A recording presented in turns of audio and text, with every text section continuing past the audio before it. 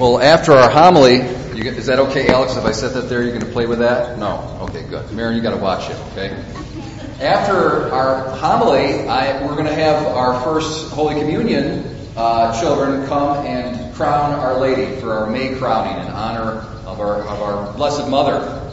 And it's very appropriate that we're doing it today. It's the day after the feast of Our Lady of Fatima, and this is the 100-year anniversary of Our Lady of Fatima. Yesterday was. So 100 years ago yesterday, Mary appeared in Portugal to the 3 shepherd children. And so this is a nice time. We have a convergence of a lot of things going on here. We've got the May crowning, we've got Our Lady of Fatima, and also, of course, as we know, we've got the civil holiday of Mother's Day. And I'd like to give in my homily a little homily on Mother's Day. Now, someone might say, well, look at the scripture readings. How are you where's mothers in these scripture readings? Well, you just wait. I'm going to pull it out of it, okay? If we notice something very subtle, you can miss it. It's in our first reading in the book of Acts. There's an internal church dispute over the material support of these widows. Okay, now this is very interesting because if you look at other passages of the Bible, and just other documents, historical documents, this group of widows very likely is the beginning of an order of widows that St. Paul talks about in his epistles. And this order of widows, at first, again, according to what we're looking at here in our text, they look like they're kind of a material drain on the community, What good do they do? They just eat or something like that, But actually, you would be very deceived if that's what you thought, because these widows were so important to the life of the community. They were the spiritual powerhouse.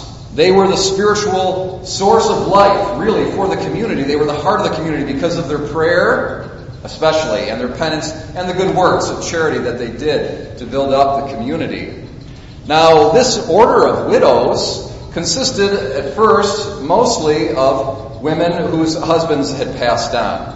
But it's a very interesting thing that it's a historical fact. Before the end of the apostolic era, women who had never married were admitted into this order of widows. And they were widows in an honorary sense.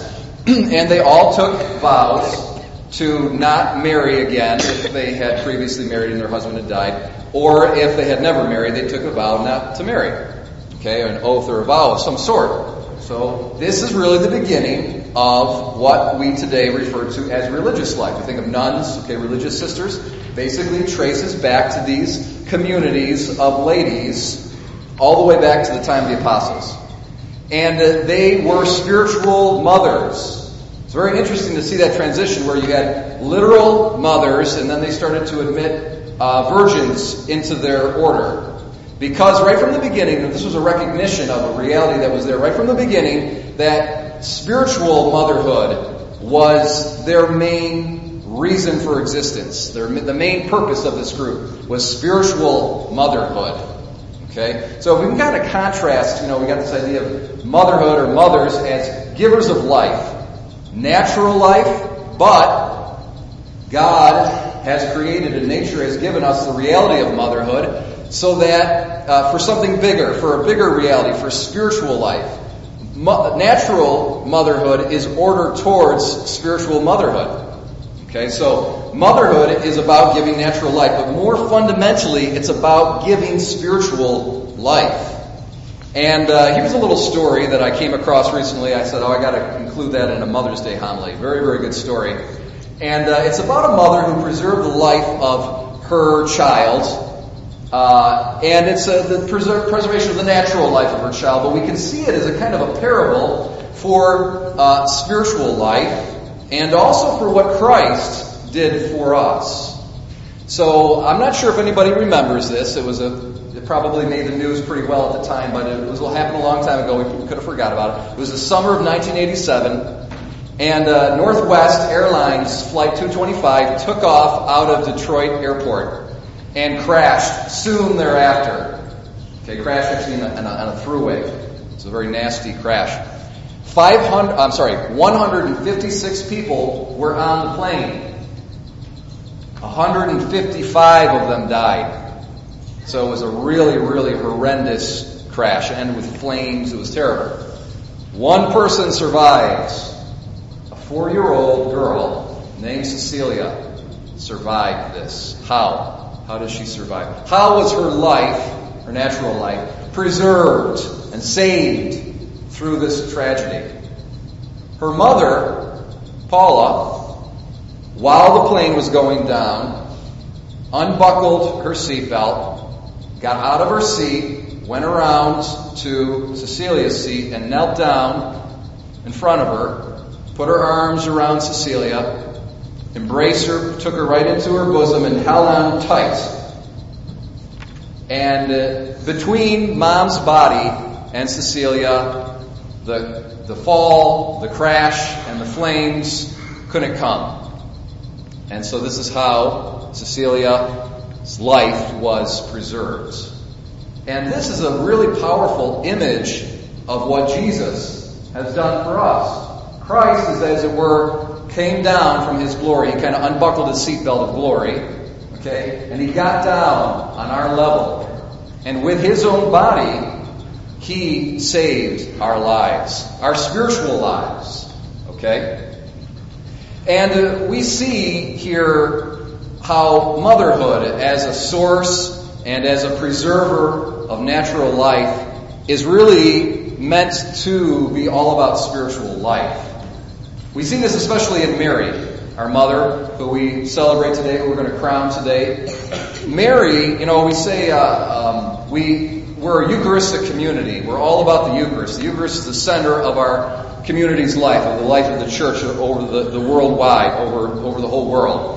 Christ says, "This is my body, which will be given for you." That's true on the cross. It's true also in the Eucharist. The Eucharist nourishes us, nourishes our spiritual life.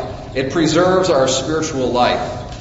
But where did Jesus get the body to give to us? Where did Jesus get his body from? Got it from the Blessed Mother, from his mother. Okay? So Mary, we see indirectly, kind of behind the scenes, and isn't that like mothers? They're always behind the scenes, right? Mary, behind the scenes, indirectly provided the body that was sacrificed for the salvation of the whole world. It was Mary that ultimately was the source of that natural life.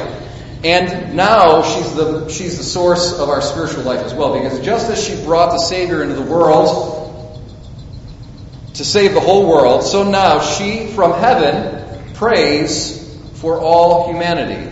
And there is not a grace that's given to any human being that does not pass through the maternal intercession of Our Lady. So even now, here she is as a mother, giving us life. Spiritual life. And of course, for those of us whose mothers have passed on and Lord willing are in heaven, what do you think they're doing for us right now? They're praying for us. This is the secret of the beauty of motherhood. It is all about prayer and the preservation of spiritual life through prayer. Here's another little story. I told my dad to make sure that he brought my mom to church today, so my parents are here, so I'm going to embarrass my mom. It's a story about my mother. When I was a kid, one of my earliest memories, going back now, I know for sure before kindergarten, so I might have been 5, it could have been earlier. This is one of my earliest memories ever. I said to my mother, Mom, where did God come from? And she said something really, really simple, very profound. She said, God always was. God has no beginning. God always was. And I think she added, He always will be, and He'll have no end. But the thought that God always existed to the mind and the heart of a 4 or 5-year-old hit me like lightning. And it was very profound. And I can remember going to bed that night and just laying in my bed, not sleeping, and just thinking to myself, God has no beginning. Just thinking that over and over again. And as an adult, I can look back and I can interpret my experience accurately after years of education, I understand theologically what was happening. I was entering into contemplation, okay, a mystical state called contemplation. Now, I didn't know it at the time, but I remember this sense of infinity and this sense of God's presence that was very overwhelming to me as a child. And I remember looking forward to going to bed at night because that was the place that I could go and lay down and think that thought. God has no beginning. And I would just think that. And I would meditate upon that and experience God's presence. And that went on for weeks and months. Eventually I kind of maybe forgot about it or whatever, but that went on for a very long time. So we see here an example of a mother mediating God and the life of God and an experience of God to her child. And of course, again, my earliest memories was learning the Hail Mary from my mother, learning how to pray the rosary from my mother. She sat me down, she made me pray the rosary. I probably thought it was a little boring or something at the time, but those prayers were given to me. And as I got older, I began to appreciate them more. I remember this is a side story, I haven't included this in other versions of the homily, this just hits me right now. I worked, as I was preparing to become a priest, I worked 11 weeks in a Strong Memorial Hospital, kind of like as an apprentice chaplain, so to speak. And there were a number of other people that I was working with. Some of them were people preparing to become Protestant ministers. There's one woman who was preparing to become a Protestant minister. She herself was a fallen away Catholic, and she only told me that much like later on. Okay, so she was a fallen away Catholic, but she was preparing to become a Protestant minister. And she said to me that she went into this one room and she was ministering to a Catholic person, on their deathbed, and just spontaneously she started praying the Hail Mary with her. Well, where did this woman get that Hail Mary from? Her mother taught it to her when she was a little kid. And so, mothers, don't ever doubt the value of teaching your kids, even if it's in a rote manner. Even if they're bored out of their minds, don't ever underestimate the value of making them get it by heart. Because as they get older, they might stray from the faith. But when they come back, by God's grace, in your prayers, the prayer will be waiting for them there. All along will have been there for them in their hearts. And so this is the beauty of motherhood. It is a transmission, not just natural life, but also spiritual life. Today we celebrate that. We thank our mothers. And personally here, I've got some flowers for my mom I'm going to give her here, okay? I'm going to embarrass her. And mothers have to continue to pray for their kids, for their whole life long. So mom, you can stand up.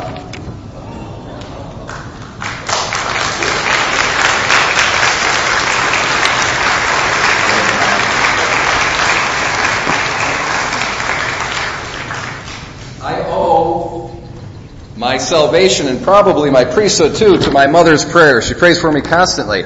And don't stop, Mom, because I'm not, until you go or I go first, just keep praying. Okay? We absolutely need the prayers of our mothers.